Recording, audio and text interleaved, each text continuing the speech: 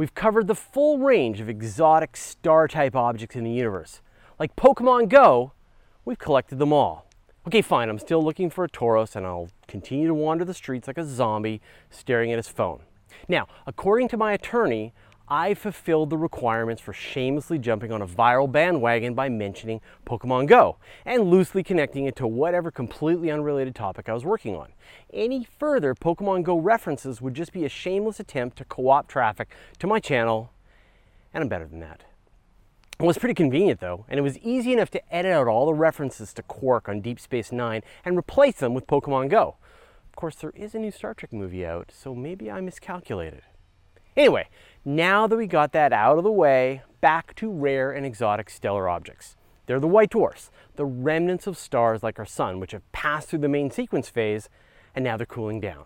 They're the neutron stars and pulsars formed in a moment when stars, much more massive than our sun, die in a supernova explosion. Their gravity and density is so great that all the protons and electrons from all the atoms are mashed together.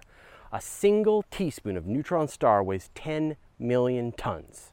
They're the black holes. These form from even more massive supernova explosions, and the gravity and density is so strong they overcome the forces holding atoms themselves together. White dwarfs, neutron stars, and black holes. These were all theorized by physicists and have all been discovered by observational astronomers. We know they're out there, but is that it? Is that all the exotic forms that stars can take? That we know of, yes. However, there are a few more exotic objects which are still just theoretical. These are quark stars, but what are they? Let's go back to the concept of a neutron star. According to the theories, neutron stars have such intense gravity, they crush the protons and electrons together into neutrons. The whole star is made of neutrons, inside and out. If you add more mass to a neutron star, you cross the line where it's too much mass to hold even the neutrons together, and the whole thing collapses into a black hole. A star like our sun has layers. The outer convective zone, then the radiative zone, and then the core at the center where all the fusion takes place.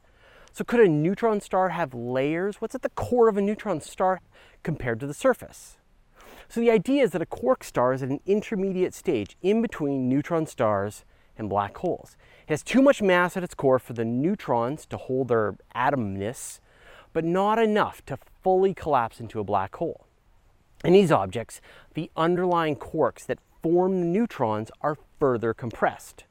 Up and down quarks are squeezed together into strange quarks.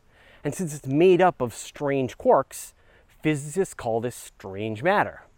Neutron stars are plenty strange, so don't give it any additional emotional weight just because it's called strange matter. If they happen to merge into charm quarks, then it would be called charm matter, and then I'd be making Alyssa Milano references. So, like I said, these are still theoretical, but there's some evidence that they might be out there. Astronomers have discovered a class of supernova that give off about 100 times the energy of a regular supernova explosion. Although they could just be mega supernova, there's an interesting possibility. They might be heavy, unstable neutron stars that exploded a second time, perhaps feeding from a binary companion star. As they hit some limit, they convert from a regular neutron star to one made of strange quarks.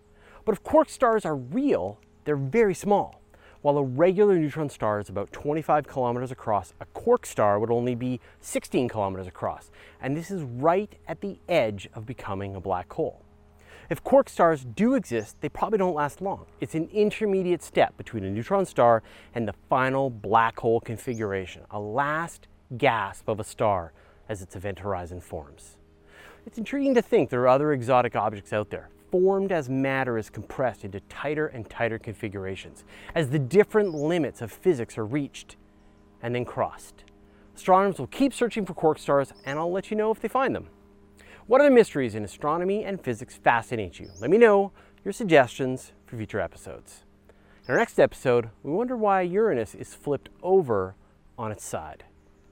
Oh, and make sure you stick around for the blooper. Thanks for watching this video. I hope you found it educational and entertaining. If you enjoy videos like this, make sure you subscribe and tell your friends. We depend on viewers like you. And if you want to take your support to the next level, consider joining our Patreon community. These are the people who directly contribute to Universe Today every month.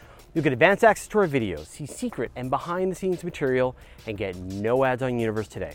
There are 555 amazing patrons working with us now, funding the work that we do on Universe Today. We'd like to thank Doug, no last name, just Doug, Bruce Hart, and Jeff Burst, and the rest of the members who support us in making great space, astronomy content. Look on the action, go to patreon.com/Universe Today. Thanks for watching this video. I hope you found it educational.